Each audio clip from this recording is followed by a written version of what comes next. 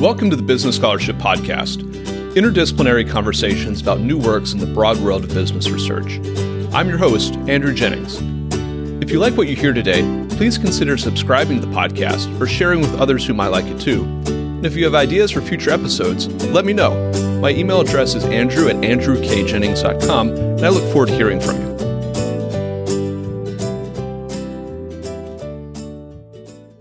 Our guest today is Elizabeth Tippett, Associate Professor of Law at the University of Oregon. We'll be discussing her article, Enslaved Agents, Business Transactions Negotiated by Slaves in the Antebellum South. I'll add a link to the article in the show notes for the episode. Liz, welcome to the Business Scholarship Podcast. Hi, Andrew. Thank you so much for having me. Liz, I wondered if we could maybe start the conversation by getting some context, some introduction to this paper. You're focused on the historical practice of enslaved workers serving as business agents to slaveholders. Could you introduce this paper and what motivated you to write on this topic? I actually stumbled upon this really interesting pocket of case law while I was researching a book on the history of employment law. And in the book, I'm trying to tell the story of employment law in a way that doesn't erase slavery from our history. And in the course of writing that book, I went back to look at the law of agency, which has been so important in employment law. And I found this fascinating pocket of cases where enslaved people served as business agents on behalf of the slaveholder, which was not something that I had really expected. Beyond some research I had done by reading a book on the history of Black business people by Juliet Walker, and she talked a little bit about some of these workers. And so I really want to delve into the case law to see if I can find out more about these individual workers and whether there were other cases. And in fact, turned out there were a number of cases, less than 50, but a number of cases where we could see a little bit into some of the roles these enslaved workers were playing in business transactions in the antebellum South.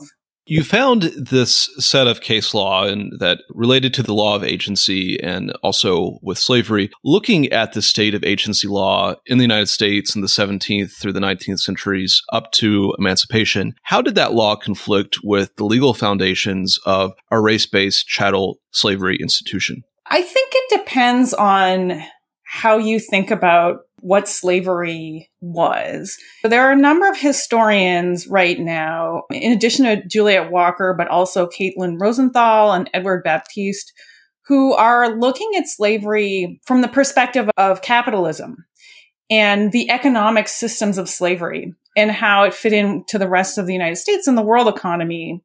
And if you think about this capitalist dimension of slavery, agency law was perfectly compatible with that. Because one of the things we know generally about agency law is it allows business people to delegate acts to people that work for them so they don't have to do it themselves. And so agency law was very conducive to the economic interests of slaveholders because it meant they could delegate work to enslaved people and not have to pay wage labor for the same work or not have to do it themselves. And so slaveholders really liked agency law. And in fact, a lot of the cases involving whether an enslaved person could serve as an agent involved slaveholders saying, yes, this enslaved worker qualifies as my agent and I want to be able to enforce transactions that this enslaved person negotiated on my behalf. The practice of enslaved agency was at odds, as you note in the paper, with larger ideologies of white supremacy and chattel slavery. How did white slaveholders and transacting parties, or courts for that matter, address this inconsistency? Did they even recognize it as such? And how did those economic interests that you reference come into play? Sort of the ideology of slavery was one of white supremacy, for starters, and also of racial dominance. There was this narrative that enslaved people were dependent on the slaveholder, when in fact the opposite was true. So all the slaveholders were very dependent on the enslaved workers to do all of their work for them and to generate economic value for them. But the narrative was that enslaved people were dependent. And of course, in these cases where you see enslaved people undertaking important business transactions and doing really economically valuable work, it was pretty obvious that these enslaved workers had a pretty fair amount of responsibility. And so I think slaveholders prioritize their economic interests above ideological concerns. I think courts, the Southern courts tend to actually be very ambivalent about recognizing the role that enslaved people played in these transactions. And so even though they wanted to align with what the slaveholders were asking, and they often did recognize enslaved people as agents, they often included various racist language, I think, to reconcile and minimize the ideological meaning of the court ruling and what they were doing. I'd like to delve in a little bit to the case law and the case history that you looked at for this paper. You examined 4 categories of cases that involved enslaved agents. One was enslaved managers who ran slaveholders' businesses. Another was enslaved intermediaries who transacted business with third parties. A third is a set of cases involving liquor sales sting operations. And then a fourth is complex hiring and self-hiring arrangements. First, how can these cases be used as legal history? What are their limitations as historical sources? And second, would you give an overview of this case research and what it teaches about the history of slavery and its intersection with the law of agency?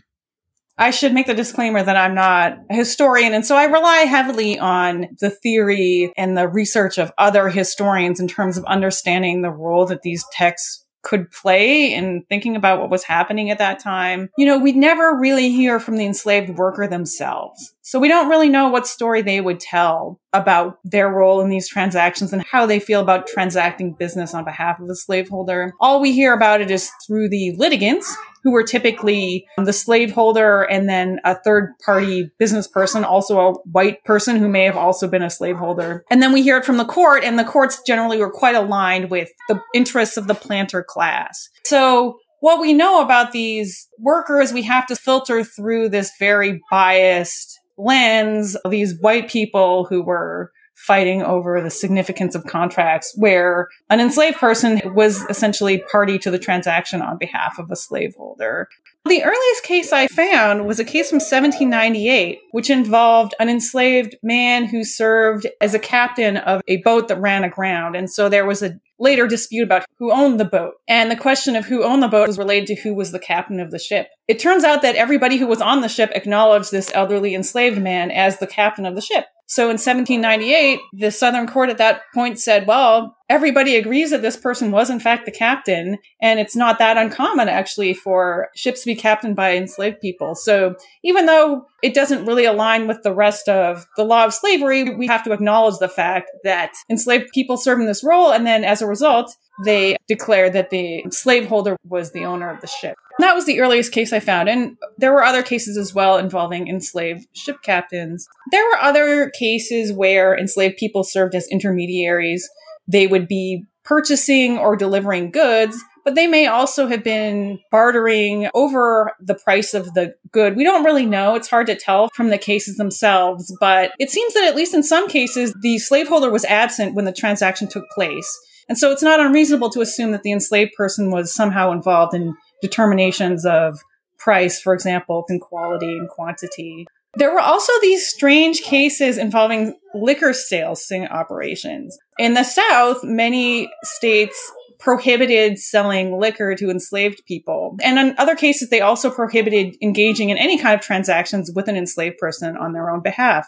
But of course, in a context where it's not uncommon to send an enslaved person out to purchase liquor on behalf of an overseer or on behalf of the slaveholder, courts had to try and distinguish between bona fide agency-based transactions where the enslaved person was doing so on behalf of someone else or buying it on their own behalf. But of course, if you're trying to set up a sting operation, an enslaved person is always doing it on behalf of someone else. And so these strange cases revealed the hypocrisy of these laws prohibiting transactions with enslaved people because almost all of them were actually authorized by someone else. But courts would sometimes say, well, we have to pretend like this wasn't an authorized transaction if we want to ever enforce these ridiculous prohibitions on sales. And my favorite case involving complex transaction involved a sting operation against a shopkeeper named Francis Annone. And the sting operation involved an officious intermeddler who wanted to do a sting on Francis. And so he sent an enslaved person to sell some corn in Francis Annone's shop. And he did so, and they stole the corn. The complicated thing, though, was that the clerk of Francis Annone's shop was also a slave. So this was a transaction that involved two enslaved people. But the court essentially had to try and pin the transaction on Francis Annone himself, the slaveholder, when in fact the store clerk Polydor, who had done everything. And so in order to actually prosecute Francis Andone, they had to recognize Polydor's expansive authority to engage in all sorts of transactions and recognize that Polydor actually had full authority to run the shop in order to prosecute Andone himself for having purchased corn from this enslaved person. So you start to realize how very dependent these slaveholders were on enslaved people to transact business for them, even as they prohibited these transactions officially on the books.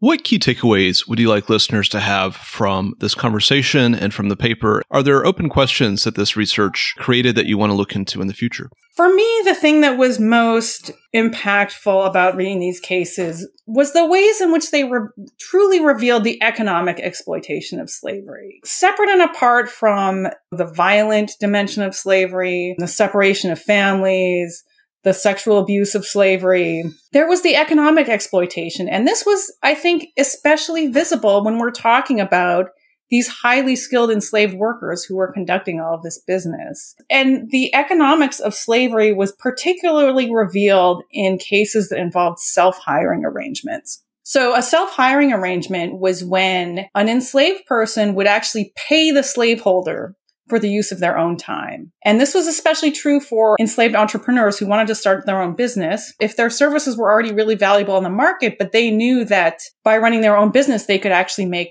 even more money, they would enter into an arrangement with the slaveholder to buy their own time for a limited period of time.